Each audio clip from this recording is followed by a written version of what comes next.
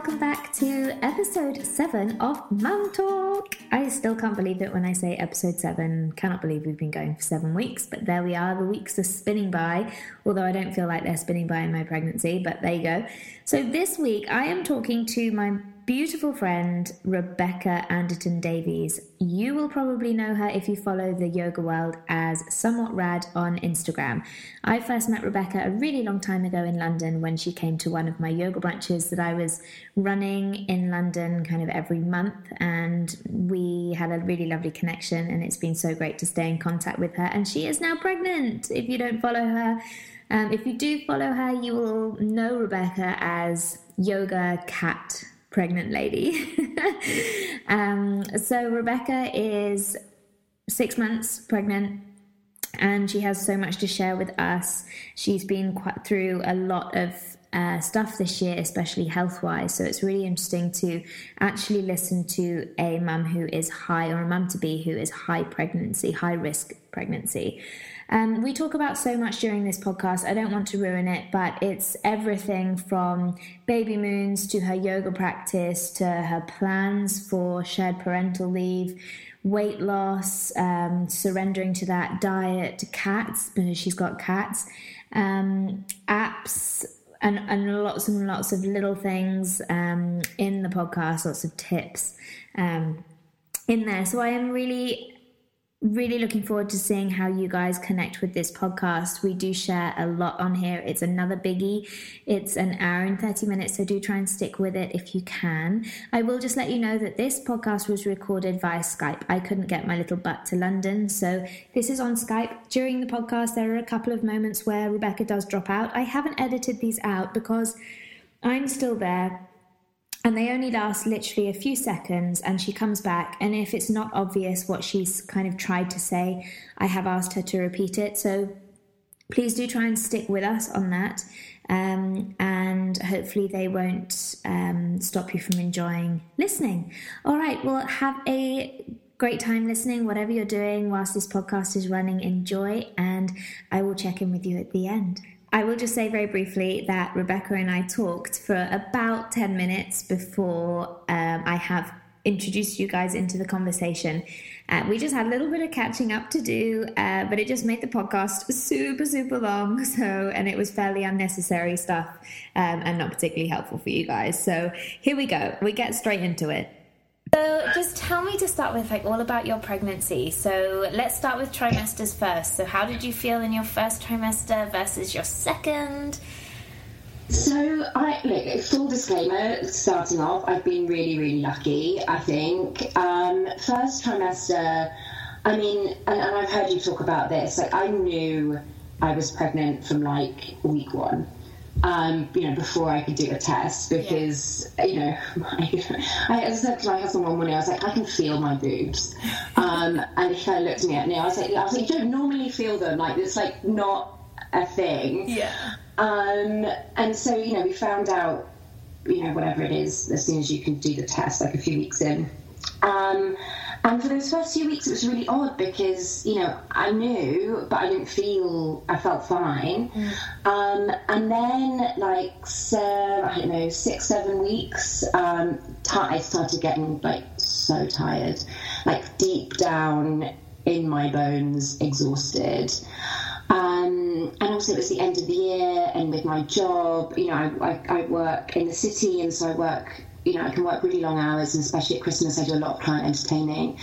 And so I was fake drinking my way through these midnight, 2 o'clock, going out client sessions, which is not fun. Though it was quite funny, because I come in the morning and look awful, and all my colleagues are like, oh, big night, and I just be stone cold sober, no hangover at all, but just because I just because it's grim. And then exhaustion, that was kind of it. I had 1 day of awful morning sickness, again around 7 weeks, which, I don't know how people deal with that if it's for months and months. I know you've had a lot of nausea. I was inconsolable on the sofa for a day. But that was it. And then I started feeling better My energy started coming back, I don't know, maybe 12, 14 weeks, something like that. And now I feel amazing.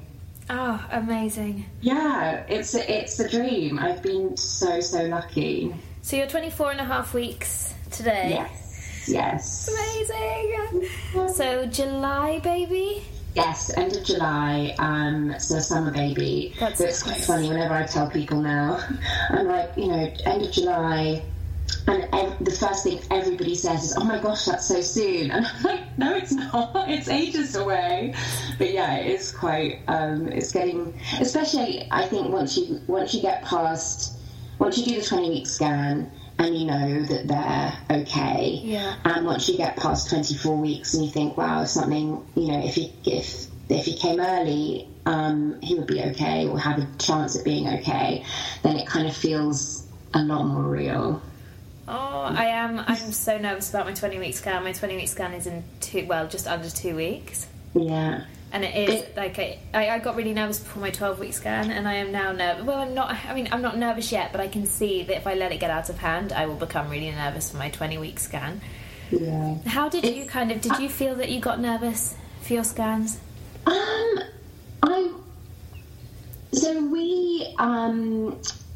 Because we found out in mid-November, and so we decided to tell our families, because both our families would be together on Christmas, so we decided to tell everybody on Christmas Day. And then a couple of weeks before Christmas, I kind of had a little bit of a panic. I was like, I can't tell everybody on Christmas, and then it's my 12-week scan 2 weeks later, and then find out that, that there's not a heartbeat or that there's something wrong. Yeah. So we did an early scan at 9 weeks. And again, I was, I thought I was pretty calm about it until we heard the heartbeat, and then I burst into tears. And this sonographer was very sweet. She was like, it's very emotional, and but it was kind of extra emotional for us because it had been quite a journey getting to that point. So actually then it meant the 12-week scan I was a bit calmer because I knew he was okay, and we decided to do the Harmony test. Yeah, we did that as well. Yeah, all power to people that choose not to, but it felt like the right decision for us. So we actually ended up having 3 scans between 9 and 13 weeks. And actually by the 20-week scan I felt him moving quite a lot, so I kind of knew he was in there and he was okay. And you're saying he a lot, so you obviously found out the sex. And you've just found out you're having a girl. We have, so we found out from the Harmony one as well. So yeah, we just found out, which is crazy because I honestly thought I was having a boy. Like I could have sworn I was having a boy, so it was a bit of a shock actually. So I'm quite pleased that we did, because I think if we hadn't have found out the sex and day of giving birth, I would have been really shocked and really taken aback. I think because I was just adamant that it was a boy. So it's funny. I was to be honest, I was a bit upset when I found out it was a boy, because I have this vision. I've always felt, me and my husband have been together for a crazy amount of time, like 13 plus years, and I've always felt that that we would have loads and loads of boys, and I have this vision of myself, and I'm tall, I'm 5'9" plus, he's 6'3", 6'4". Wow. It's like, I'm just going to be surrounded by giant, hungry, smelly boys for the rest of my life. And so when we found out, a part of me, I was like, if this is a girl, then like that vision isn't going to come true. And then it was a boy, and I was like, oh God, I'm never going to have a daughter. And my husband was like, no, all it means is that this one's a boy. It doesn't mean you're never going to have a daughter. Like, don't, dramatize these things. But yeah, now I'm really excited about it. Oh, that's so cute. It's so cute. It's nice, isn't it, to be able to... We still keep saying he, which is really bad. And I'm like, no, we know now. Yeah. It's a she. And baby names are horrific. I pretty much had boy baby names solid, but girl baby names, I have no idea. Not a clue. No idea. What about you? Have you kind of got a solid list? Yeah, well, we've picked a name, but we haven't shared it with anybody. No. We've been, and maybe we can get onto this, but it was quite a journey for us, getting pregnant, and we've been very open with our friends and our family about all of that. And there's lots of like funny stories, right, about legs and stirrups and all this kind of stuff. Yeah. And so it just kind of felt like weird. Now we're here, that I just want one bit, I think, that's just for us until he's here, and then Absolutely. I mean, Hendrik said the other day, he's like, right, well, I'm going to run a couple of baby names past my mum, because we have the complication of having the English baby name sounds the French thing, yeah. French other way. If it's French, you've got to be able to say it in English and it not sound stupid. And he was like, I don't want my mum to wince. And I was like, I know, but everyone's going to have their opinion on a name. Everybody is, and not everyone's going to like it. And it's going to take a bit of time, especially if it's not like a dead set baby name out of a book kind of thing. So I was like, let's keep it to ourselves if we like it for now. I mean, I made the mistake of telling my mum one, and it wasn't really one that we were ever going to use. And my mum was like, are you serious? Are you actually serious? That I just can't. Yeah, and my mum was a teacher, so she's seen classes and classes and classes of kids come through. Yeah, and someone's going to have that rubbish ex-boyfriend that did X, Y, Z to the decision, and I just don't want it to be up for discussion. So we're just going to keep it for us. And then once he's here and it's done, no one's going to say anything because we're all too British and polite, so it'll be fine. Exactly. The internet just dropped out a tiny little bit there, so I'm sorry, listeners, but you got what Rebecca was saying. So I don't want to brush over the fact that you mentioned earlier about you not knowing if you were able to get pregnant, and this being quite a journey for you. So if you're happy to, would you touch on that a little bit for us, your journey? Yeah. I mean, it's, again, and I'll preface all of this by saying we've been, it was a journey, but in the grand scheme of these things, we've still been incredibly lucky, not least because I'm pregnant now, but because, it wasn't as complicated as it could have been. But at the end of, where are we now? At the end of 2016, I got really ill, and I was diagnosed with multiple pulmonary embolisms, which, for those that don't know, and I hope most of you never find out, those are blood clots in your lungs. And it's a really serious condition. It's fatal for over 30% of people that get them. And it kind of came out of nowhere, to be honest. We still don't really know why it happened. It turns out that I now know that I have a blood clotting disorder, but I had no idea that I had it. And I'd been on the pill for a very long time, and that adds to your blood clot risk factors. But both those things have been true for over 10 years, and I've never had any issues before. So it kind of happened out of nowhere. I didn't really understand, I didn't notice, and doctors kind of look shocked when I say this, but I didn't really appreciate what was happening, and I had shortness of breath, I was losing a lot of weight, but it all was very, very insidious. It wasn't like a big bang event. So it took me a couple of months to finally get diagnosed, and at that point I was quite ill. And then we spent a couple of months trying to work out why it happened. And there are, it's the blood clotting disorder, a risk factor of being on the pill, but also cancer. No way. Can throw blood clots. So you had a fun a few weeks really, 6-8 weeks, of ruling out whether I had cancer or not. And on that kind of discovery journey, I got told that I had polycystic ovaries, which I had no idea about. I've never had any issues when I was a kid, and I went on the pill. I'm sure lots of women of our generation did at 18ish, so you start doing a bit of research. They told me that it would potentially be difficult for us to have kids, but to be honest, at the time we were just so focused on kind of me staying alive, and I had quite a lot of damage to my lungs and my heart, and so it kind of seemed like a second order problem. And part of me was like, well, I never had issues when I was a kid, so when I was a teenager and I first had my period, so it will be fine. But scroll forward a year, basically, and my periods hadn't come back. And so we started at that point, so I was 31. Once I'd got the sign off from the doctors that, everything, and thankfully all my heart and lung damage repaired itself and things.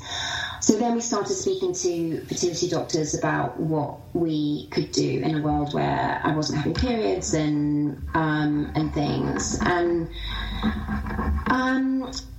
so we started. Number one advice was put some weight on. I'd lost a lot of weight when I was ill, so we did. That wasn't intellectually super fun, but actually spending the summer eating chocolate was pretty good. So we did that, and then thankfully my periods started coming back.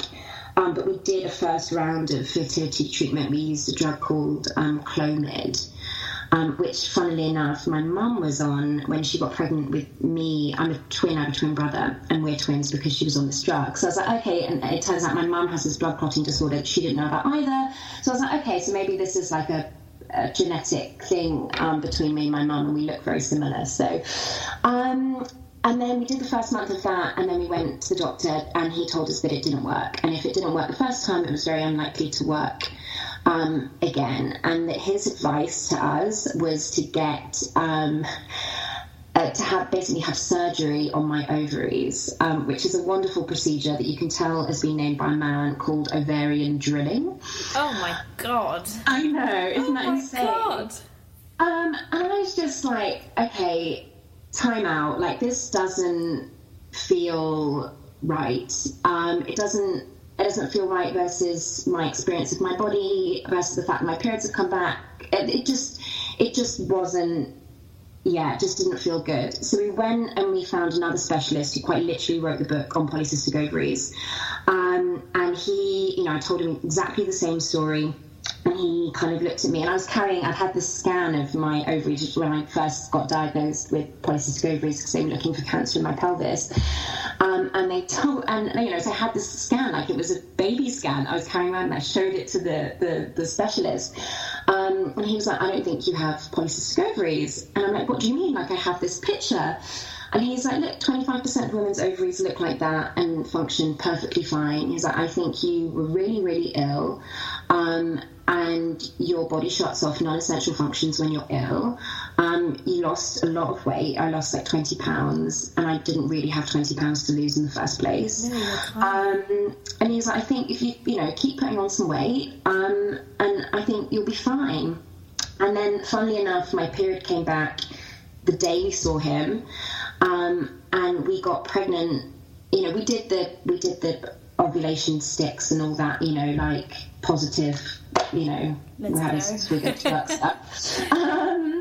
And we got pregnant like literally first try. After all of that, and so technically, which I didn't know this about pregnancy maths, is that you get pregnant.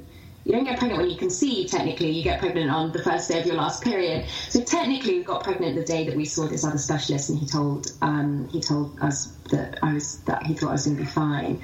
Wow. So, and I feel sometimes I feel a bit of a fraud telling people that it was a bit of a journey, given it happened first time. But we'd literally been told a month beforehand that it was never going to happen. So yeah, it's been. And still I can't quite believe that we're here with, nearly 6 months pregnant. What an incredible story. I mean, my goodness. And what on earth, that other specialist who, imagine if you had gone and had that surgery. Yeah, I know. And I actually emailed him a few weeks ago just to tell him that I was pregnant and that I felt that he gave us really bad advice. And to be fair to him, he emailed back with, I haven't actually read the email because I just couldn't bring myself to do it. My husband read it. But he emailed us with like the official NHS advice, so he'd like followed all of the steps. But, it really just, I think it's this interesting kind of high, overlap between medicine and yoga and, the lives that both of us live. But like, you really do have to trust, medicine is art, not all science. And again, I'm finding out because of my pulmonary embolisms and the blood clot issues that I have, my pregnancy now is classified as high risk. So the baby's fine, but But, you know, my risk of getting blood clots is much higher, so I'm actually injecting blood thinners into myself every day. And, you know, I have a whole team of specialists that are looking after me. The NHS is amazing. But even then, you know, having conversations with these doctors, it's all very much best efforts of risk assessment. There's no hard and fast answers. And I've just learned a lot from this whole process that my judgment isn't as much as factor in this as anything, and that they can't guarantee anything. And so I'm, you know, me, my husband, my family are going to be the ones that have to live with the outcomes. And so, you know, we need to own the decisions that get made as much as they do. Absolutely. Gosh, that's absolutely incredible. Absolutely incredible. I mean, what a little special baby boy. Yeah. There is, you know, and I kind of, you know, we were talking about adoption and all this kind of stuff. And now I'm like, well, if it's this straightforward and, like, I'm, you know, being pregnant to breeds, maybe we'll have just loads of kids. And my husband's like, let's just have one to start with. Oh, that's so funny. But, I mean, it just goes to show, doesn't it, that the body knows what it wants. Like, it refused the hormonal treatment that you were using because it didn't need it. And then, you know, Prega's first try, Hendrik and I were the same. I literally got my period back, so I lost loads of weight for my wedding and my honeymoon, and then the doctor said gain weight, so I did, and then my weight eventually came back and my periods came back, and then we tried first try and we got pregnant. So I think the body does know what it wants and what it needs. And there are so many women out there who don't have a period. And I mean, from our experience, all I can really say is, you know, listen to your body. If you're not eating, you know, especially with the whole clean diet, clean living, it can go way too far. I took it way too far. I know I did. And eat. Yeah, and it's the fact that it was, you know, the moment that I put weight on, that everything started correcting itself. You know, and it's great prep for pregnancy, right? Like, you start, you know, the weight gain thing is real. It sure is. I mean, let's talk about that, because I don't know if you listened to my podcast where I was saying that I am really struggling. I mean, I think I definitely have had an issue with kind of body perception over kind of the last couple of years especially, and always being very aware of my weight, and if I put it on, you know, getting back on it and losing it. And obviously you can't do that in pregnancy. Like, you can stay strong and stay fit, but if the weight's going to gain, it's going to gain, and it will. Like, it will. We're building another human being, and we've got supportive mechanisms, the placenta, all the extra fluid. It's going to happen. And because I'm quite short, I mean, I'm only 5'3", so I haven't got that much space, like, between my boobs and my pelvis. Like, there's not a whole load of space. So I kind of, with teaching prenatal yoga as well, I see so many different mums carrying their babies in so many different ways. I have a lady in class who's the same amount of weeks as me, and you would not know she was pregnant. I haven't seen, like, you just cannot tell she's pregnant. And for me, this has been a real struggle, and actually still is. How do you feel about your weight gain? And it's I'm not really into these pregnancy apps that, like, tell you how big the baby is, because the baby is really small. Yeah. For, like, a really long time. Even now, you know, I'm whatever, 24, 25 weeks. Like, I think I checked on the app this morning, and it was like, you know, the baby weighs like 800 grams, 900 grams. I'm like, dude, I put on, you know, like, depending on where you measure, because I lost a bit of weight at the beginning, like, you know, between 10 and 20 pounds. Like, if you're telling me the baby is at 1 pound of that, then, like, what am I doing? Look, I'm tall, so I have a lot of space, and I didn't really show at all until I was, like, morning and evening were different, but between, like, 16 and 18 weeks. So it was less, and even now, you know, I have people, you know, I tell people I'm pregnant, they're like, oh, you know, 4 months. I'm like, no, nearly 6. Like, I look small for where I am. But yeah, it just, everything's different. The body image image thing, you know, and I have this kind of, I guess, public persona on Instagram with my yoga, and so I feel like my body and things are very out there. And you know, it's not, I've never looked this version of myself before, which I know is true for every first-time pregnant woman, but, like, you know, I've always been very tall and skinny and not very womanly, and now I feel, you know, very womanly. And so it's not, I'm so happy to be pregnant, and I'm really, really enjoying it, but it's definitely not my favourite version of my body. But it's, you know, I'm more chill about it than I thought I would be, and I'm hopeful that will last. I'm more focused on trying to be, I think it's easy to be okay with it now when there's a baby in there. I'm more worried about how I'll feel when the baby's out and it takes some time to get back, if I ever go back to where I was before. So I'm really trying to take this time as a practice time of being kind to myself and loving my body, because I know this is actually the easier bit, and then it's going to be harder, you know, the 3, 6, 12 months after he's here. I think that's great advice. I really do think, I mean, a lot of people have reached out since kind of my last couple of podcasts and said exactly the same thing. Like, now is the time to be kind to your body, to accept, to just surrender to everything, and, you know, then you're going to feel even worse when a baby comes out the other side. So I think I just need to kind of scrap this mindset and just actually give into it and just surrender to it. And, you know, my sister said to me the other day, you know, you're talking about apps just now, she's like, hang on, if the baby's like the size of a kiwi, why are you so big? Exactly, it's just not helpful at all. Well, I did just find out on one of my apps you can switch it from fruit to animals, which is way more fun. Which app have you got? Okay, so I'm like getting my phone out here. So it's the Pregnancy Plus app. Oh, I haven't got that one. Okay, I'm going to get that one. Yeah, that sounds animals fun. Is way more fun. Like, you know, like a couple of weeks ago I would have had a kitten, and now it's a bunny, and I was like, okay, this is... Oh, I like that better. Yeah. That's better.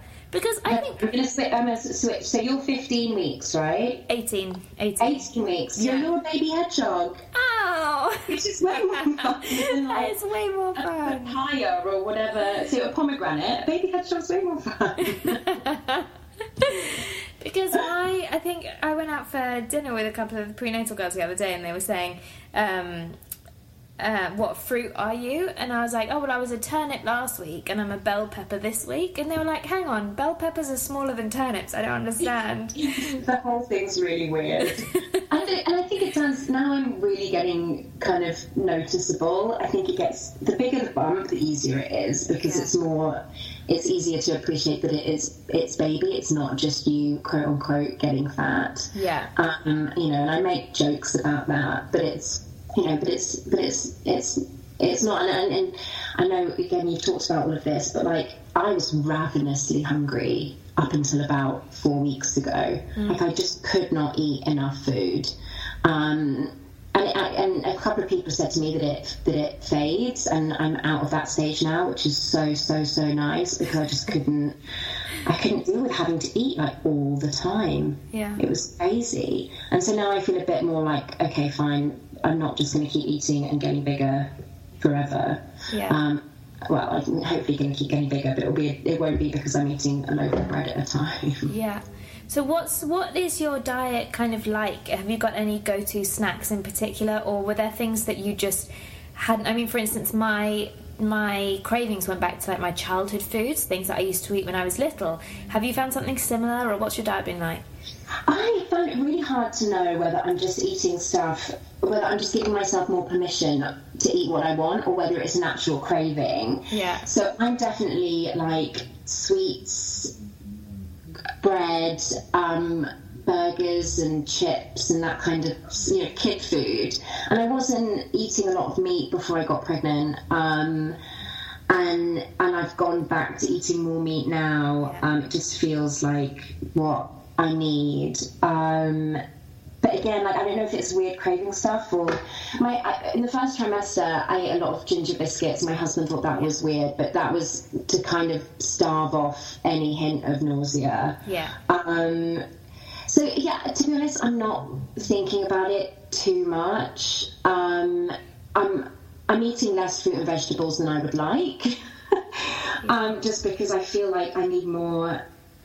I definitely, give me a choice between a salad and a sandwich these days, and I'd always rather eat a sandwich, whereas that was just not true before I got pregnant.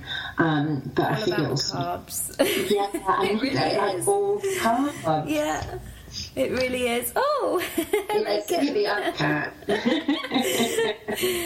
Rebecca's cat's just made a little appearance on the video. Again, if you see me on Instagram, you'll know the cats. They're being awfully quiet now, so we'll see whether they speak up in a bit. When I was reading about pregnancy and kind of, there was quite a bit of stuff about cats. If you have cats, what you can and can't do. So let's just touch on that briefly, because I'm not a cat person. So as an avid cat lover that you are, so I'm officially off cat litter duty. Oh, that's nice. I've been since the beginning, so that's a nice perk. But that's the only kind of big difference. Our guys are house cats, so they don't really go into the garden, but they don't go out. So I'm not too worried about some of the other stuff, the other advice there about kind of, disease and things that they can bring into the house. But it is something that I'm quite aware that we're going to have to think about when the baby comes, especially with our guys who are like so social and cuddly, that I think the thought for them of like a small, milky, stationary heat source sounds like a great idea.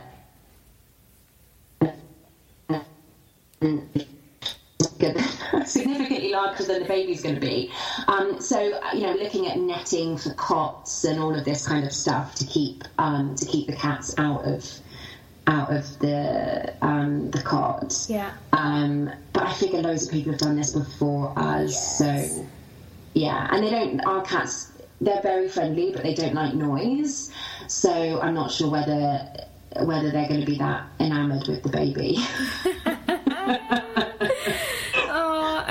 There must be tons of stuff online about this kind of thing. Have you looked, or? Yeah, it's all, and I found, I'm really wary of this like advice in pregnancy stuff, and I found, again, with my yoga practice, and teaching, and putting a lot of it on Instagram, like the advice that you get from people, it's just it's awful.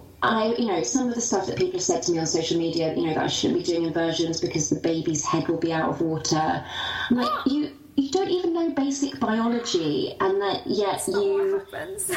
Yeah, I mean, it's ludicrous. If I did, I'm doing research into the cat thing. I did a lot of research into pregnancy and fitness and yoga and what and I'm a qualified yoga teacher. But I haven't done my prenatal qualifications like you have. But I had a one-on-one lesson with a really good pregnancy teacher. But even that, I'm just a lot of it I'm taking with a bit of a pinch of salt, and kind of working out what works for me. Because I feel like so much of the advice is written by men. And what is official advice now wasn't official advice 5, 10, 20 years ago, so they're probably going to change their mind in another 5 years anyway. Yeah. I mean, I think that's a sensible way to look at it. And as far as kind of yoga practice goes, which you've totally done, because same as me, I didn't practice in my first trimester. I did not want to. It was the last thing I wanted to do. But now my practice is just starting to come back. But what I, obviously seeing you practice and teaching kind of you and guiding you when I did my yoga brunches in London, I've seen your practice, but it seems to be very much a practice built on what feels good in your body. So you're very conscious, aren't you, about kind of your body and where your limbs are going and what feels nice. And you're an experienced practitioner. You've been doing it for a long time. So you're not going to suddenly do something that doesn't feel good. And if it doesn't, you'll, step back. Is that kind of what you felt? Yeah, I mean, any modifications in my first trimester, it was super binary. Either I had enough energy to practice, and I practiced pretty much the same. I have a really deep natural twist, and so that was the only thing that kind of came off the menu in my first trimester. But, you know, up to the point I could lie on my belly, I still did all of that stuff. You know, I was inverting, even inversions that I could roll out of safely, like pincher, I was doing. But there were days when I was exhausted and I did nothing. So it was all very binary in the first trimester. Now I'm much more restricted by the bump, and so the bump's telling me what I can or cannot do. You know, I can't lie on my front. I'm not comfortable rolling out of pincher anymore, so you know I need a spotter, or I'm using a wall. Again, this has subsided now, but when I was kind of 15 to 18 weeks, I really started to feel my pelvis moving. Yeah. And like, you know, that those front and back pelvic joints that I've never felt before. And I get in certain poses like Warrior 2, anything that kind of shearing motion. Like felt really bad. And again, from reading a lot of this stuff, and I was like, it's easy to, now I have a level of flexibility, it's easy to push that too far. And so I was really, as soon as I felt that, you know, I had a number of weeks where I didn't do a Warrior 2, you know, and then people have messaged me about, don't invert. I'm like, that's the least of my problems. Like, my pelvis feels amazing when I'm upside down because it's got no pressure on it. Exactly. So yeah, it's felt, I'm really grateful that I had such a strong foundation in yoga before I got pregnant, because it's made, I think it's made working out what to do now and how to do it safely so much easier for me. Absolutely.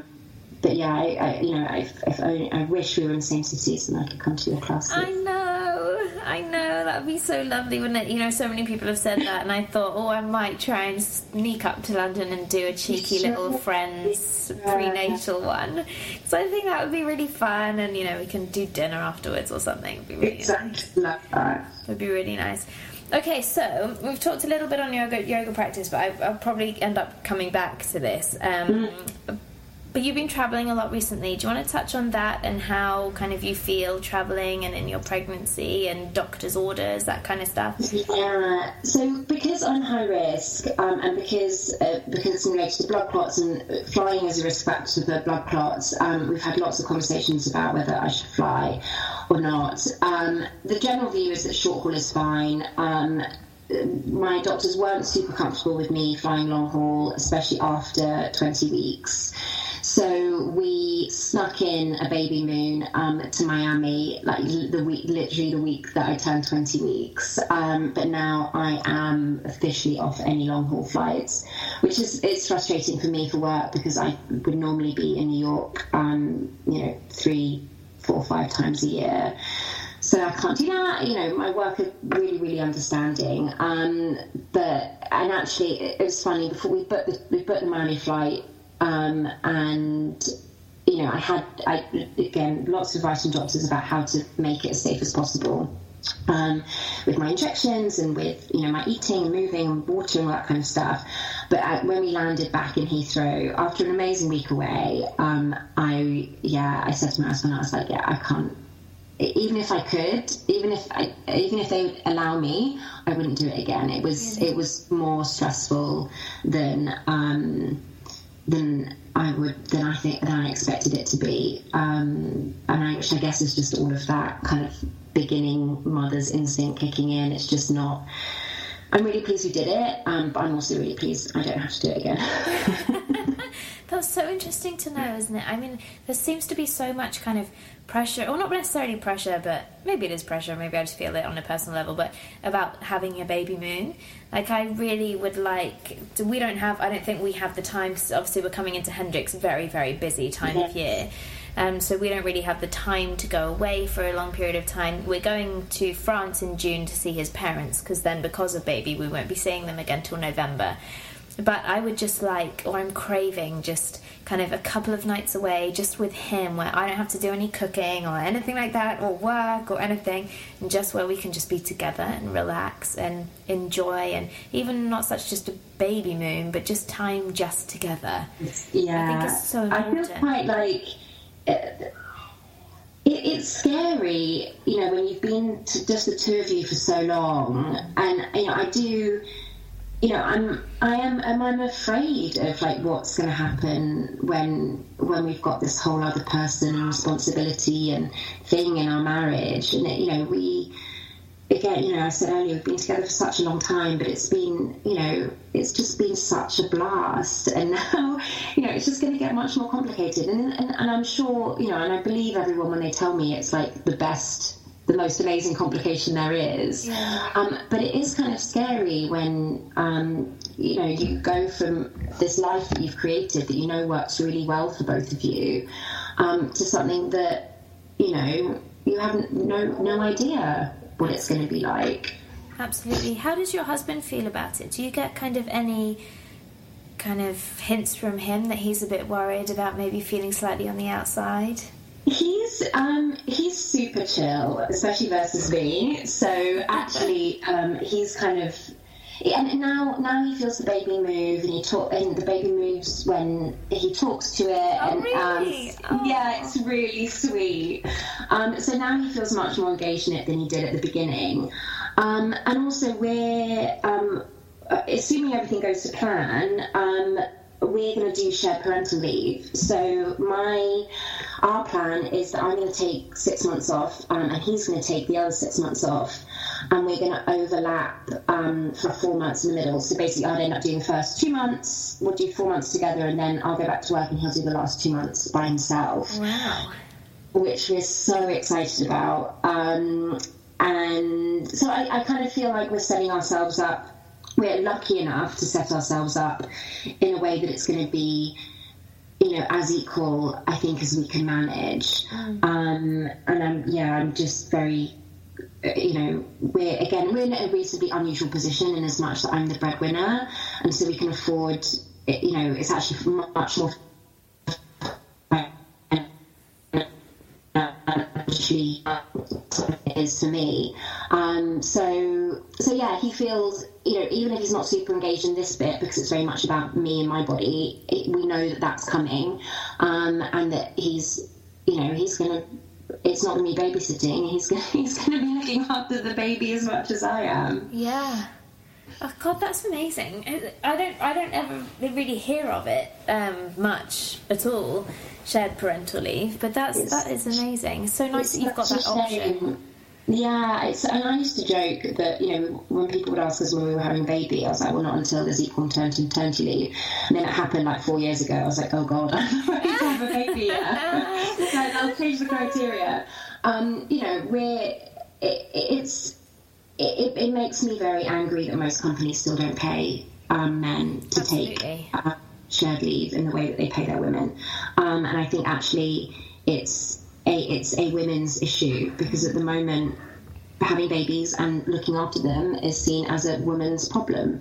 And I understand what that's like if you're a hiring boss, and, you know, even if it's unconscious, you know, you see a woman of a certain age with a ring on her finger and you worry about this stuff. And the more that we can encourage men to take responsibility for the kids that they're having, the better it's going to be for all of us. Absolutely. When it comes to raising them, changing the culture, and then hopefully living lives and working careers that are sustainable, so that we can all see our kids, you know, not necessarily be raising them in the way that some of us were raised, when you just see your dad at the weekend. Yeah. I mean, Hendrik and I, we're not in kind of, Hendrik is obviously the breadwinner, but he doesn't actually get any paternity leave. So he does, but he has to take it as holiday. So because they get more holiday than the norm, he has to schedule holiday as paternity leave. So it's almost like, well, however much holiday you want to put here, then you can take it. But it's obviously not like 6 months or whatever, like even a month really. So it's crazy. So we've had to try and like rearrange some holiday to get him, and then he's going to take, I think, a week of government paternity leave as well to add to that, because he can afford to do that. But it's crazy. Like that just wouldn't even be an option. It's complicated for you guys because, you know, he does long and strange hours. And, you know, we're in a really we're in a really fortunate position, right? We both work traditional office jobs. We work a lot of hours, but it's the kind of perfect setup for this stuff. I'm very proud of Nick that he's going to be doing all of this stuff, because the only way it's going to change is more people start doing it, and it should be people like us that are in a fortunate position and we can afford to do it, that show that it's possible and that it works, and then hopefully companies get with the picture and start paying people and giving people the time that they deserve. Absolutely. You mentioned that you had the fear, or you were afraid of what would happen when baby came along. Yeah. Do you have any other fears or anxieties around birth, around motherhood now, anything? Because of my high risk classification, I still don't know what's going to happen with the birth. I don't know whether I'm not allowed to have a home birth. Well, I say not allowed. Obviously, you can choose to do all of this stuff, but it's I've accepted that is not a good risk for any of us to take. And if I had been well, that definitely would have been my first choice. So I'm already in a more medicalised situation than I'd like to be. But beyond that, the medication I'm on is slightly complicated, so we're having another scan at 28 weeks to check growth. And so, if it's not growing, it's growing properly fine, but if it doesn't grow properly, then anything could happen. So I have not spent any time thinking about the birth, because I don't want to get attached to a plan that doesn't end up happening. So I'm maybe I should be doing more research, but I'm just gonna wait until I know more, and then I'll throw myself into whatever it starts to look like when I know. Yeah. The other stuff,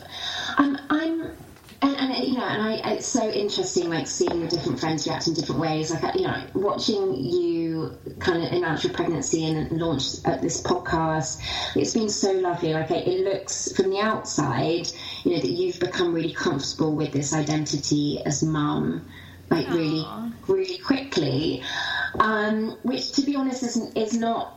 I'm kind of still fighting against it a little bit, I think. Yeah. I'm quite. I feel quite determined not to be my first identity. Yeah. And I don't know whether that's just, again, like attachment to the identities that I have as, big career girl, yoga, all of these things that I'm super attached to. So I'm worried about losing myself in all of this, for sure. And not enough to do anything about it. I have no idea what I'd do about it anyway. But I'm conscious that it's something that, vaguely worries me. I completely understand, because even though I've started Mum Talk, it was actually in a way to help me get used to the idea of being a mum, because I still feel about 25 in my body, no older.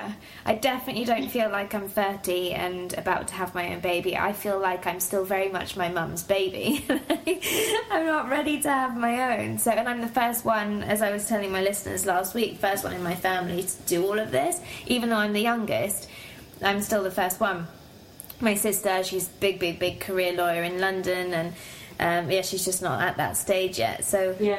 Mum Talk was actually an effort for me to kind of really think, okay, this is happening, let's get a bit of help selfishly to kind of get support and talk to other mums to be and mums, and also to help others who kind of might feel similar. So that's interesting to hear that you feel the same, definitely. And I feel the same, like, with my teaching and yoga and classes. I'm like, I'm going to have to give up my time at the studio, but make sure it's there in a few months, because I'm going to want to come back. Like, I don't want those slots to suddenly disappear, and, like, I still want that to be kind of the thing that I do in my retreats, and all of this kind of stuff is still, like, that's, I don't want Emma is a mum, that to be the first kind of sentence that comes out of people's mouths. Yeah. at the same time, like, I have friends that are full-time mums, and I don't for a second. None of this is thinking that is a less worthwhile way of choosing to live your life. I will be shocked if that's ever what I decide to do. But it's I don't know. It's just a lot of, and maybe it's just natural nervousness of change. Absolutely. But yeah. I think the identity thing is real. Yeah. Even if I don't know what the answer is. But I think it'll change. I definitely think it'll change. Like, I think the minute, little one... Mum's always laughing at me, because she's always like, oh, you just wait. You just wait. We were talking about kind of how I imagined babies sleeping when we brought it home, and I was asking Mum, because obviously, now the advice has changed, have it next to your bed, at least in the same room, kind of thing. My Hendrik's mum never had it in the same room, always in a separate room in the nursery, never ever from day one. With my mum was lucky enough to have a really big bedroom, so with my mum I was in a cot right at the far end, so again never in the bed or near the bed even. And my mum was able to do that. Like, she was, she didn't have a great birth, but she was fit and able enough to get up out of bed to feed. And I know that's not always possible, but for me, I'm kind of like, I'm not particularly maternal. Like, I don't feel like I'm going to want to have it on me all the time. So I feel like space is, and I need my sleep. Like, I need sleep. Yes. So Hendrik and I were just talking about it this morning. I was like, well, because I've been offered kind of one of these beds that attach to my bed, and I was like, I don't think I want that, but I don't necessarily want it to be in the other room either. But I don't know. What do you have thoughts on this? I quite fancy, because our bedroom is at the top of the house.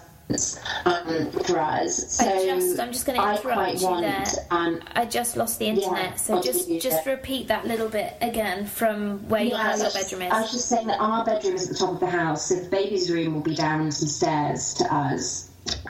So I kind of feel, especially at the beginning when we're doing lots of night feeds, that it makes a lot more sense to have him in our room. I quite fancy the bed, the cot thing that's attached to the bed. But I joke with my husband so much, the really un-PC way of saying this. I was like, if we get a good one, then we can do all of this other stuff. But if we get a shit one, then all bets are off. So again, like, I'm trying.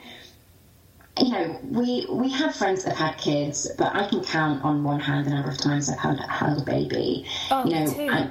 God, right? I literally no idea. I didn't grow up with lots of cousins. There weren't babies or kids around when I was a kid. I have an older sister, but I'm the first one in my family. Nick's an only child, so like we just have no idea what's going on. And I read this book years ago, and I recommend it to people all the time.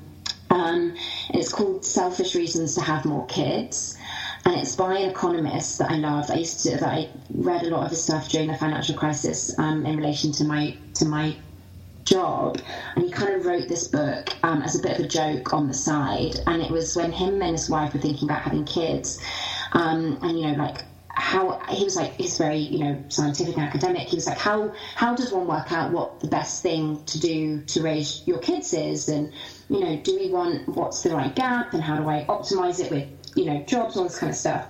So we did a whole bunch of research into raising kids, and he basically came out, and so I'm going to not do it justice of summarizing, but here, if you are lucky enough to be above basic economic standards, so if you're living like a middle class life, like most of us are, where your basic needs are met, he was like, all the research that he finds basically shows that you cannot fuck up your child. Outcomes, the nurture thing, because we're all naturally have these resources, we're all good enough parents to that level, that the outcome variable is pretty much all genetic. and so you can't control it. So he's like, the only thing you can control is how much fun you guys have as a family. And the whole then argument that he leads this to is that that people overestimate the costs of having small kids, you know, the sleepless nights, the running around after toddlers, all that stuff, but underestimate the benefits of being parents to adult kids. Because if you live to 80 and you have kids at 30, like, you can be a parent to adult children for 30 plus years. Yeah. So his argument is that everyone should have one more kid than they think they want when they're at childbearing age, and just generally chill out with the competitive parenting stuff. And so I kind of like this book. I love this book so much. I recommend it to everyone. I couldn't recommend it more highly. I'm going to read it. That sounds great. It's so good. And it's kind of that, I feel like, is my baseline for parenting, that like there's a limit to how much damage we can do, and if we just optimize for our enjoyment of it as a family, that it will all work out okay. Yeah. It's very good advice. Read that book, please. And it's also criminally easy to say now, intellectually, before I have a baby in my arms. I see, you know, somebody registering their kid at the fancy school. You know, some of my pregnant friends have already registered their kids at these schools, and I'm just like, I can't do it. But I realise it's when all of this stuff is happening around you, and you're comparing what you're doing to other people, I realise it's going to get a lot harder. Yeah. But I'm going to try really, really, really, really hard just to keep that ethos at the centre of what we do. Yeah, keep in your zone, and I think it's sensible. It's so sensible. And one of my previous podcasts, I'm not sure if you listened, but the one with Zoe from Motherkind. Yes. So she was saying all about that, like comparing and, you know, what are other mothers doing, what you should and shouldn't be doing, and motherhood on Instagram and all this kind of stuff, and, you know, and what's out there, and how your body should be post-pregnancy, how your baby should be, all this stuff. Yeah. And I think it's so easy to get carried away and get wrapped up in it all, and it just make you feel like a whole load of shit. I feel lucky that, again, with my Instagram, like, you know, I have a big Instagram account, and I know, you know, and it was one of the reasons I started a blog alongside it. So I post honestly on my blog about what my practice is involved every week. Yeah. Because, you know, Instagram, like, it's much harder to do it now I'm pregnant because I can't get away with it. But, you know, I'd have pictures that were 3 weeks, 5 weeks old that I'd post, or videos, or, you know, I'm working 50, 60, 70 plus hours a week. Like, I don't, you know, especially in the winter, like, I'm practicing in the dark, I can't film anything. Like, you know, it just, Instagram is not, I know from my yoga Instagram that social media is not real. Yeah. The spirit behind what I'm doing and the energy with which I do it is absolutely real, but the pictures themselves, the videos, are not an accurate representation of what I'm doing at any given moment. And so I really hope that I will remember when I see the social media mothering that I know how these things actually work behind the scenes. Absolutely, yeah. Absolutely. Okay, so we've talked about maternity leave plans. So, okay, this is a topic that I'm discussing currently on my Instagram, about NCT and courses and things like this. What are your thoughts on that? Are you going to do one? Are you not? So we are signed up for NCT. It was the one thing that my mum friends were like, you must do. And now I secretly know that one of them was super strident about that advice because she's leaving London. And which I'm really sad about. So she's like, you need to make some new friends because I'm not going to be here. So we're doing that. The thing I'm actually struggling with at the moment, and I'd love people's advice, is whether to get a doula or some kind of other midwife, kind of a private midwife support. I don't know, what are you thinking on it? I think it really depends on how my birthing preferences kind of pan out. At the moment, I'm trying to seek as much advice as I can on whether I can actually have a home birth. Physically, I'm low risk, so I can if I want to. However, we are on the very, very best day, all blues and twos, you know, ambulance. We are like 25, 30 minutes from the hospital. It's a long time. Yeah. It is a long time, and I speak to so many people who are like, oh, I had a home birth, it was the most amazing thing, you must do it if you can, and then I find out they're 5 minutes from hospital, and which is, most of them are in London, most of my friends are in London, so I'm like, okay, well, shit, that doesn't actually apply to me. Yeah. We have got the perfect house for a home birth, and I have a very negative association with hospitals. I have only ever been there to witness death, and I've witnessed a lot of them at hospitals, so it's not somewhere where I could possibly ever imagine that something positive is going to happen. Yeah. Also, I don't like medical intervention. I've been very lucky to have an incredibly healthy body so far in my lifetime, and I think I've had to go into hospital for one teeny tiny operation when I was, a couple of years back, and that's it. So they're not a place that I frequent and I'm used to. I think if I end up in hospital and that's where I'm going, then I probably won't. Hendrik does want to be present for the birth, and he is strong. He's a strong man, and he will tell me to be like, Emma, this is the time, you've got to sort your shit out. You've got to do it. And I know that seems to be kind of, a doula is there very much for you, or this is what I've kind of been hearing. Yes. A doula is there for you at your moment of weakness, like to push you on, to know your birthing preferences, and I feel like all of that I can have with Hendrik. Yeah. If I'm at home, on the other hand, I'm not sure, because I'm not too sure how many midwives you get when you're at home, how many are available. I feel like if there's only one midwife who is purely and should purely be about the health of me and my baby, I may well feel more secure having someone else there and Hendrik. Also, Hendrik's not great at seeing me in pain. Yeah. So I'm slightly concerned that Hendrik, although I think he'll be able to see past that, he's a very, very, very strong man. I think if I'm at home, he won't feel like he's got a safety net of almost someone there for him as well. Yeah. So I think it'll depend. If I really feel like actually home birth 25 minutes on a good day is a bad idea, then I won't have one. But if I do go for home birth, then I think I probably, I don't know, maybe will. Or look into it more at least. Yeah. Yeah, I feel like once we do our next growth scan in 4 weeks, whatever it is, then I feel like we'll know more about how all of this stuff's going to go. Yeah. Because I know I'm going to be in hospital, and at the moment am I going to have a consultant-led birth? Am I even going to get a midwife-led birth? I don't know. I am very worried. I'm very conscious of the likelihood of when you have a hammer, all problems start to look like nails, and I'm worried that because I'm in a medical environment with lots of medical people, that a medical solution will be the route that people want to go, which is not what I want to do. Yeah. And I'm gently concerned that, obviously the baby's health is everything, but I'm a person too, and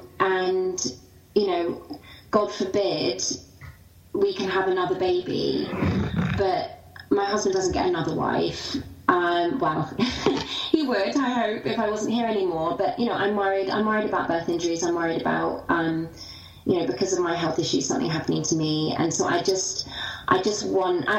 know how I optimize for that scenario yet. And because, I'm doing everything under the NHS, and they've been amazing, but you just don't know who you're going to get on the day. No. So I don't know.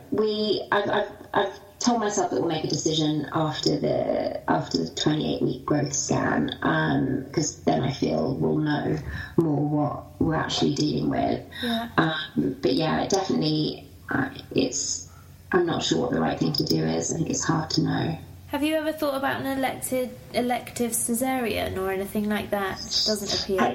That feels really, really, really, really not what I want to do. Yeah. Hardcore abdominal surgery feels like a bad plan. And I feel like, I'm with all my health issues and then being told that we couldn't get pregnant, I had this real kind of mistrust of my body. And then one of my the greatest joys of being pregnant is like kind of learning to trust my body again and realizing that it can do these things that it was meant to do. And that, yeah, it's just been it's been such a joy to kind of learn that about myself again. And so I feel like, you know, the birth is like, I'm designed to do this. Absolutely. And, yeah, so I really, look, again, if they tell me that it's going to be significantly safer for both of us, then I'll do it in a heartbeat. But I'd really, really love not to do that. Yeah, I agree. That would be my least preferred option. And look, I guess elective cesarean is better than emergency cesarean, so, you know, but yeah. Yeah, I mean, I forgot what I was going to say then. It'll come back to me. Pregnancy brain is real, by the way. Oh, I know, isn't it? Goodness. I can't, just names things, especially when I'm switching between, you know, I have a few days away over Easter and going back to work, and I'm just like, normally stuff that I could just walk back into the office and be like, boom, boom, boom, boom, boom. I just can't do it. I'm like, oh, you know, that person that said the thing about the client that was going to do the what's it, and like my colleagues are like, what are you talking about? Forming a sentence has never been so hard. Like, if I really think that I have to, like, actually, you know, knuckle down and do something and really form a sentence, I have to almost do what Hendrik does. You know, Hendrik's French, so he always does this. Before he makes a phone call, he writes down, like, key points and all this kind of stuff. And I feel like I have to do the same just to form a freaking sentence. It really is real, and everyone's looking at you and they're like, are you okay? Like, I'm fine, nothing's happening, I just am pregnant. Yeah, exactly. I just can't, my brain is not quite working the way it used to. No, exactly. I don't know if you find this in your teaching, but I do find this in my teaching. Like, I've never ever had a problem with like lefts and rights or remembering pose names or anything like that, but I'm just like, yeah, copy me, because I have momentarily forgotten what this is called. So I'm not teaching at the moment. I was teaching a regular class up until I was like 4.5 months pregnant, and it just got too much for me with work. And I had some workshops coming up, and I was like, I can't teach a 3-hour workshop one weekend day and then teach a 90-minute class and work, you know, 60 hours in a week. It's too much. So I'm not teaching at the moment, but I'm bad enough in a class. Like when I was taking those classes this weekend, you know, every time, you know, the teacher would be like left foot and she'd like Rebecca other left. I'm like, Jesus Christ. I can see people doing it. I'm still not doing it right. Are you going to normal classes, or are you going to prenatal, or what are you doing? So I have gone to prenatal class, but I have stopped. I was easily doing between 2 and 4 classes a week before I got pregnant, as well as quite a lot of self-practice, and I am not even averaging 1 class a week at the moment. I am really conscious of the fact that I am still a pretty ego-driven person, and in my self-practice, I'm very good at just doing what it feels right and what's safe. But I know I would find it much harder in a class when a teacher instructs to do something that I know I could do. My instinct is just going to be to try it. And I wish I was a better person. I wish that wouldn't be a problem, but I'm honest enough to admit that it is. And so I'm just not putting myself in that scenario in the same way at the moment. Answer this question honestly, because I have my own thoughts about this. Are you put off going to a prenatal class? Yes. I think it's just going to be rubbish. I have a really strong practice, you know. I'm you know, chaturangering my way through everything. I'm like pike pressing into a 5-minute headstand hold. Like I just don't want to sit and like kumbaya for an hour. No. Which I can understand, and I think it's totally normal, because I would also probably not go to a prenatal class, but it's not unfortunate, it's just not all prenatal classes are like that, and I know that most people, including me, have the same thoughts of going to a prenatal class. But all I can say is come to mine, obviously. Yeah, I'll come to you. Because it's we focus on strengthening. We're actually all very close in pregnancy at the moment. So we are very much focused on strengthening. So strong practice, chaturanga is still very much in our practice. And breathing techniques haven't really come in yet because we're not there yet. Yeah. Towards the end, maybe a little bit, but it is a full practice. It's a full practice, which is really refreshing, I think, for a lot of the mums that did come, because they were like, I'm just going to try it out, and I'm still doing normal yoga, but I feel like I might need to make the transition. A bit like you, I can't really do everything that they're doing in class, but I want to. It's frustrating.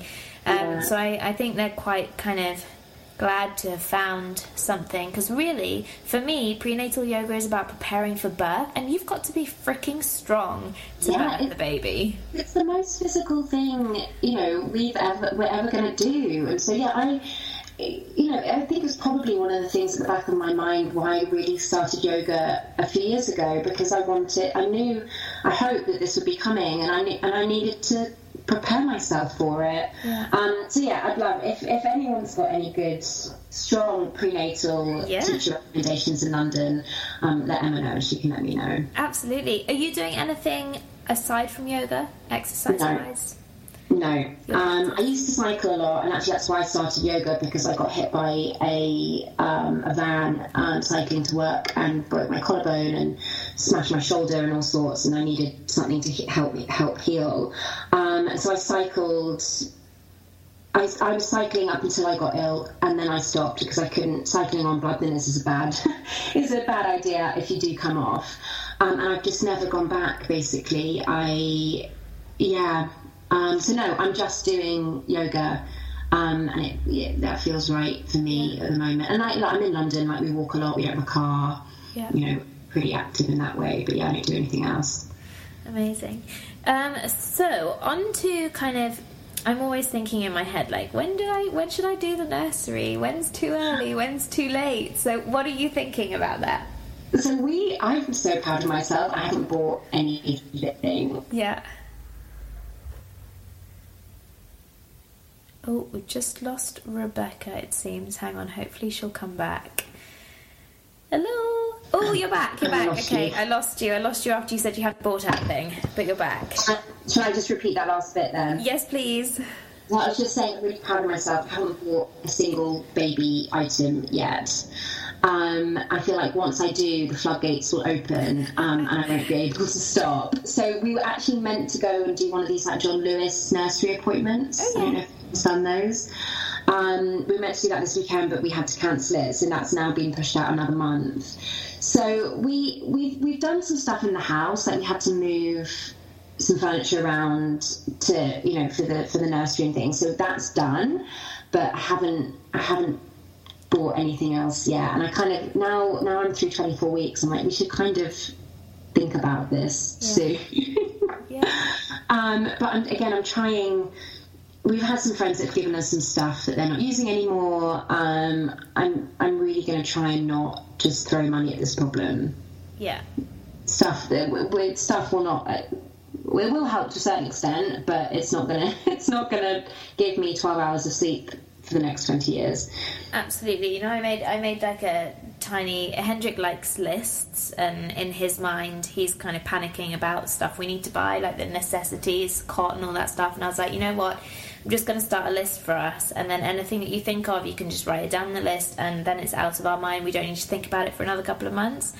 Because we're the same. We've got to shift out. Currently the nursery is the office, and Hendrik's work uniform stuff, and so we've got to shift all that out and find a new home for everything and fix floorboards. That room is full of cracked floorboards. Yeah, we had to carpet. We've got carpet laid and that kind of stuff. Yeah. So we definitely need to do that soon. But as far as kind of actually furnishing the nursery, I don't want to do for a little while, at least until kind of where you are now, 6 months. Yeah. Have you got your... Go on. The John Lewis thing, I don't know if people have done it, but apparently you can order everything and they deliver it, they deliver it later down the line as well. So I'm like, okay, maybe that's a good idea. So did you go for John Lewis for anything in particular, or did you just, was it the ease? Is it? Well, they do this thing, a couple of my friends recommend it, where you have like an hour and a half appointment with one of their, nursery people, and they take you through all of the stuff. Oh, wow. Show you the different things. And, obviously then you're kind of, I guess, feel a bit bound to buy it from them. But just, I thought the conversation about, all the different things together would be helpful. Like, if we need a car seat, do we want a pram that has the car seat that goes on the pram, or I just felt having one conversation about it all at the same time would be really helpful for us, given we have no fucking clue what we're doing. Absolutely. Have you any idea on what pram that you'd like, or what you definitely don't like? I never pushed a pram in my life. No, that's funny. I love this question. I love that you've asked lots of people this question. I have jotted some bits down. we live in London. We don't have a car, so I want something. We have a very small front hall. Like, I want something small and light. So I feel like a Bugaboo is probably not the right route to go.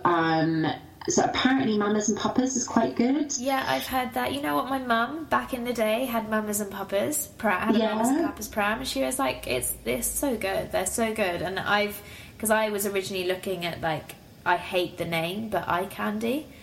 Oh, I haven't seen it. I don't understand where they got their name from. It's a hideous name, but it's because we would like to have, or kind of one of the things, I was trying to foresee a second child, so I would like to have a pram that you can double up. Yes.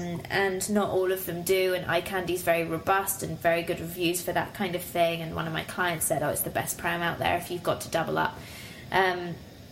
But I was looking at the Mamas and Papas as well, and also there's a Jules one as well, but again it comes down to everything, like how much money you want to spend, because they are so expensive. Yeah, a friend of ours has given us their old car seat. We don't have a car. Amazing. We use Zipcar, and so I'm really. I think there's a bit of a sweepstake on in the office about how long I'm going to resist having a car for, because everyone is convinced you cannot have a baby and not have a car, and I'm determined to prove that is not true. But we have a car seat for Zipcar, so I'm like, okay, fine. Like, at least I don't have to spend any money on those, because those are super expensive as well. So expensive. What else have we got? So, is there anything else that you're kind of thinking about buying? Anything else? Anything else that's on the list? I've been opened up to a whole world of things like breast pads. Oh, so a friend of mine actually is sending some of these to me from Hong Kong that have been around all of her friends, and everyone swears by them. I wonder if I find the name. This sounds like something, this blew my mind. They're silver nipple protectors, and you put them on your nipples between breastfeeding, basically, and they help you heal and stop. She never had any of the nipple nightmares that you hear about people. And I think they're she's like, I'll send you mine, but they're not crazy expensive, like 25-30 quid or something. I wonder if I can find the name. And they are actually silver. Yeah, they're called Silverettes, birth angels, and she and all her friends out in Hong Kong and Singapore are sworn blind by them. So those are definitely on my list, because I really, really, really, really hope I get to breastfeed. Yeah. And I know, again, not trying to be too attached to it. You never know, and I'm not going to flog a dead horse, but I really, really hope we can do that. Not least of all because I have some ambitions that in the 4 months that Nick and I are off together, it's going to be winter. It'll be like October through January in London, which obviously is not the best time of year for hanging around with a small baby to entertain. Yeah. So I have a not so secret ambition to decamp to Australia for at least 2 of those 4 months. Oh, amazing. And I think a 36-hour journey will be a lot easier if I'm breastfeeding. Yes. And Nick's a bit, he's on board, but has made me promise that we won't book anything until the baby's here. which I think is probably sensible. So I'm kind of like, I hope he comes a bit early, and I hope I can breastfeed, because then I can book some flights and a nice house to rent, and we'll go live in Australia for a couple of months. Oh my God, that sounds dreamy. I think it's going to be the only time we can ever do it. There's no way I'm doing long haul flights with a toddler, because that's batshit crazy. So I figured with a small baby, it's easier to do. I hope this won't be our only child, and so just it'll be much easier with 3 of us. And I'm hoping that like our parents can come out for a couple of weeks, or our friends and stuff. Yeah. Oh God. Ambitious. Let's watch this space, see whether it actually happens or not. But that's the plan. And now I've said it in public, and now I have to commit. Oh, it sounds like an amazing plan. I love that plan. God, I wish we could do that. We definitely can't, but that would be nice. So can you believe we've been talking for like almost an hour and 20 minutes? Oh my goodness. I know, it's ridiculous. So I'm going to start to wrap this up. Is there anything else that you would like to share with the listeners? I feel like we've covered the stuff that I wanted to cover, which is like, if you're trying to get pregnant, and, probably putting on weight is the single best advice I've ever gotten. If you're having issue with your periods, put on weight. It's grim. It feels grim, but I promise that it's worth it. And then, I have been surprised. Like, if someone said to me that I was going to have a high-risk pregnancy, I would have thought it would be much more stressful than it's been. And again, I think this is like something I've really taken from my yoga practice, that just because quote-unquote bad things happen doesn't mean you have to feel badly about it. That so much of the emotional reaction is in your control, and in your control. You need to feel whatever emotions you need to feel with whatever's happening. You have to let yourself feel them, but you don't have to live with those emotions beyond that first few days. And I feel like pregnancy is practice. Like all the stuff that I want to live, how I want to live my life once the baby's here, like now is my time to practice it. And so I'm really focused on that. That's amazing. So what kind of stuff is that? If you don't mind sharing. Like the being kind to myself, the comparison,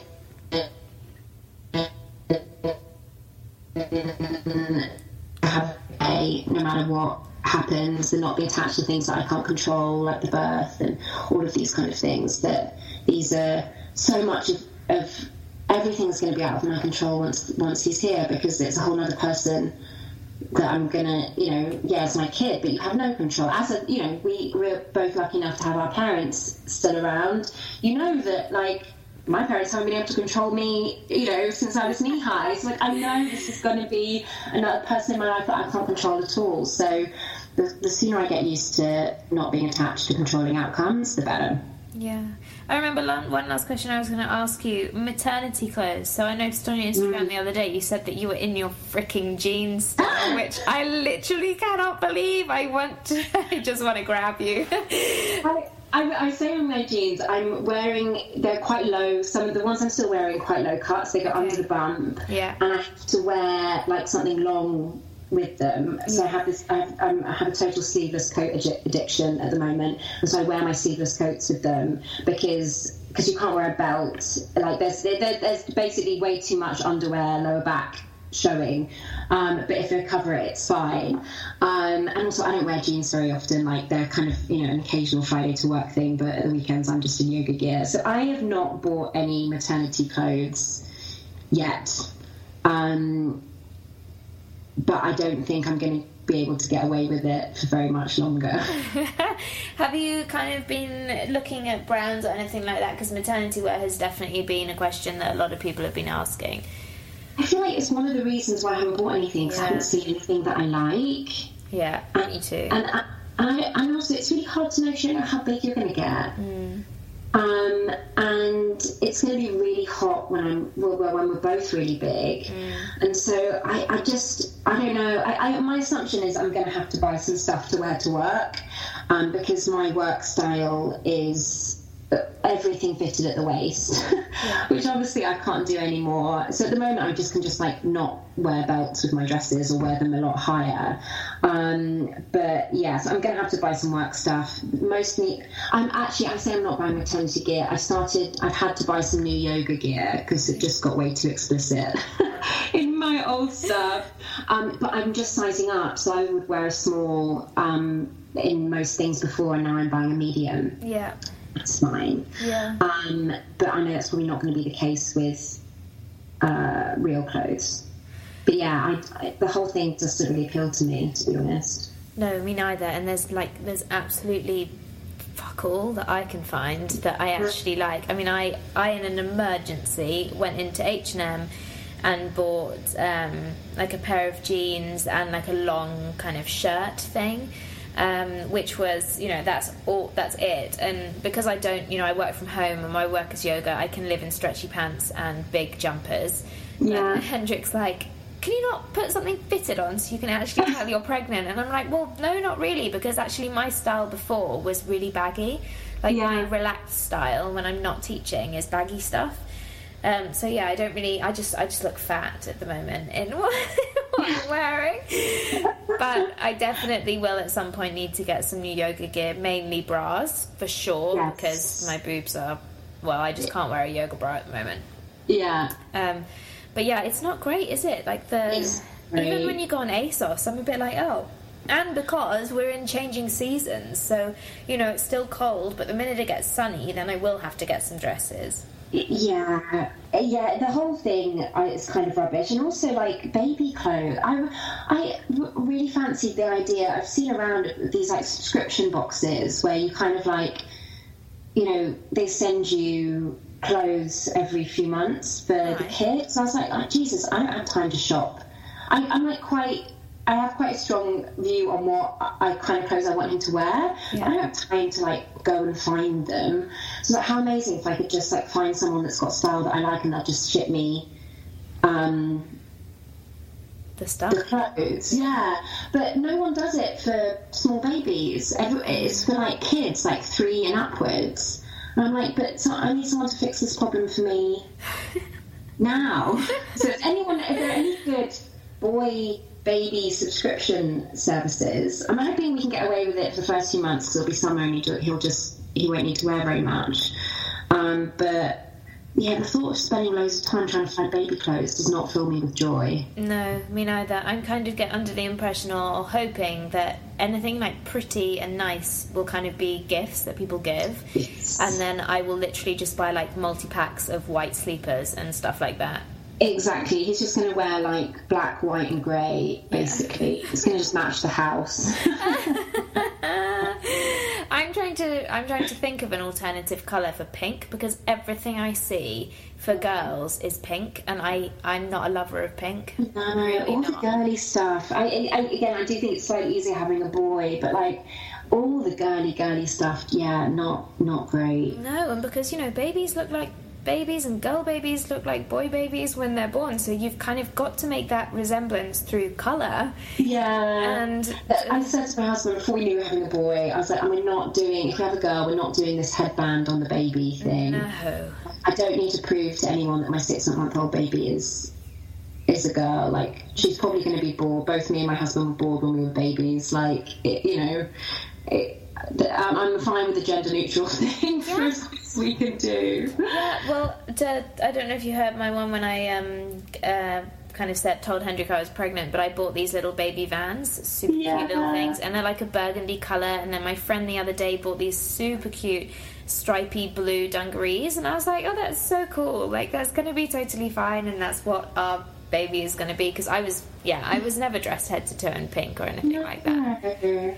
No, a little tomboy baby would be great. I know. Well, that's what I was. Yeah, exactly. And that worked out perfectly well.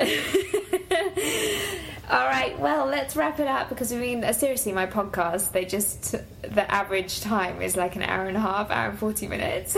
I love it. I've listened to everyone. I love what you're doing, and I'm really honoured to be here, so thank you. Oh, no, my absolute pleasure. Just tell people your Instagram handle and your blog and stuff, so if they want to follow your journey. Yes, so I'm Somewhat Rad on Instagram. That's somewhat_rad, and you can find me on the internet, Somewhat Rad Yoga. And if you just put Somewhat into Instagram, I will ping up. I am the pregnant girl with the cats. Basically, that's what the whole Instagram yoga thing is about. And they are so cute. They're going to have a shock when they're not the smallest, cutest things in the house anymore. I think they're going to have a shock. Just lastly, whilst I have you, one last question. Do you think you will put your baby on Instagram? Ooh, yeah, this is a good one. So I don't have super strong opinions about it, but Nick, my husband, does. Yeah. And he is very against... I mean, he didn't have a Facebook until, 2 years ago. He's pretty anti-social media. So his view is there's no way the baby is going on the internet. And in a world where I don't have a strong opinion, I'm happy to follow his lead on that. And look, I'm not going to be militant about it. I'd love to have the baby in my Instagram occasionally, in the same way that Nick's there occasionally. But yeah, I'm not going to be doing the full yoga mum thing that you see a lot of Instagram yogis do. Yeah. I mean, not least of all because, beyond 6 months, I'm not going to be at home with the baby. I'm going to be back at work. Doing your thing. So yeah, what's your opinion on it? I don't really have an opinion. Hendrik's the same. Hendrik is the same. Hendrik doesn't get the whole Instagram thing. He's completely oblivious to kind of what it's become. If you go on his Instagram page, it is literally him with surfboards and that's it. But he's never really on it. He's not a big social media fan. And to be honest, I'm not. If it wasn't for what I did and for my work, I wouldn't be on it either. I'm not a massive fan of it. However, I do feel like the routes that I'm going, like my podcast, my yoga, and because I look to yoga to get something back from it to live, I think I won't necessarily have as many options. I probably will. The baby will probably be a lot more part of that, I think. So a friend of mine, Hannah, has an amazing yoga account. She's Yoga Girl London. I think she's yoga_girl_London. And she has 2 kids. She had a big career and now has 2 kids. And her daughter was born, I want to say 6+ months ago. And her, she has her kids in her videos, and it's just so lovely to see. And she does it in a really,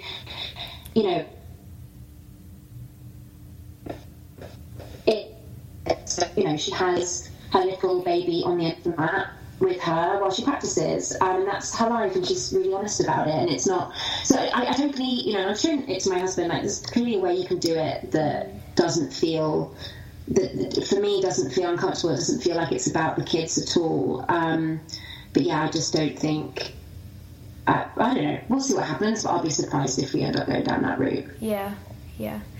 Well, that's it. Have you got the rest of the nice weekend planned? Yes, chilled out because I was away over Easter, so I'm catching up and got some life admin to do. Lovely. And I've got some exciting things planned for Instagram and my blog and all this kind of stuff. So I want to try and get as much of that done as I can before the baby comes. Oh, yay!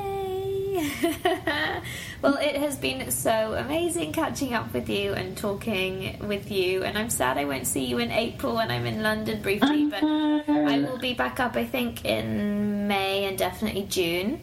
So I would love to see you then. And I will definitely be very much around, because I will fully be banned from travelling at that point. So no more escaping. When are you starting your maternity leave? I'm going to try, if I can, and kind of stick it out to the end. I'm kind of hoping, technically I'm due on a Wednesday, so I'm going to try and take that week and the week before off for holiday. But I know these things never quite work out that way, so... but basically, I have 6 months to take, and so I would really love to use that for once he's here rather than when I'm enormous and it's hot and I can't do anything beforehand. Absolutely, yeah, definitely. Sounds like a plan. Well, thank you so much. Thank you for having me. My absolute pleasure. And there you have it, folks, our ridiculously long podcast with Rebecca. So, as always, please let me know your feedback. Let me know if you've got any questions for Rebecca that you have left over. And I am really happy to say that the Facebook page is now live. So if you have any questions, feel free to put them on there. I'm going to check it as regularly as I can. If you want a more immediate response, definitely email me at mumtalkpodcast@gmail.com and I will come back to you fairly instantly. I'm pretty good with my emails, unless it's the weekend, and then I'm not. But yeah, I really hope you enjoyed it. And check in with me next week. I think next week will again be a little update for me. Again, a much shorter podcast, so I'm not giving you loads of podcasts. But I am this week talking and recording a future podcast with a nutritionist, which I know you guys have been asking a lot of questions on nutrition, prenatal nutrition and also postnatal nutrition, and what we can be doing and what we can be consuming in our bodies to actually help the healing process and to help kind of milk fulfillment and also to keep ourselves sane during pregnancy. So if you have any questions for nutrition stuff, then fire them at me. Again, Facebook page or email, or always DMs on Instagram. Then yeah, do that. You can still find me on Instagram at Emma Jolin, just Emma Jolin, which is Jaulin. And yeah, find me there. All right, see you next week. Well, speak to you next week. Bye.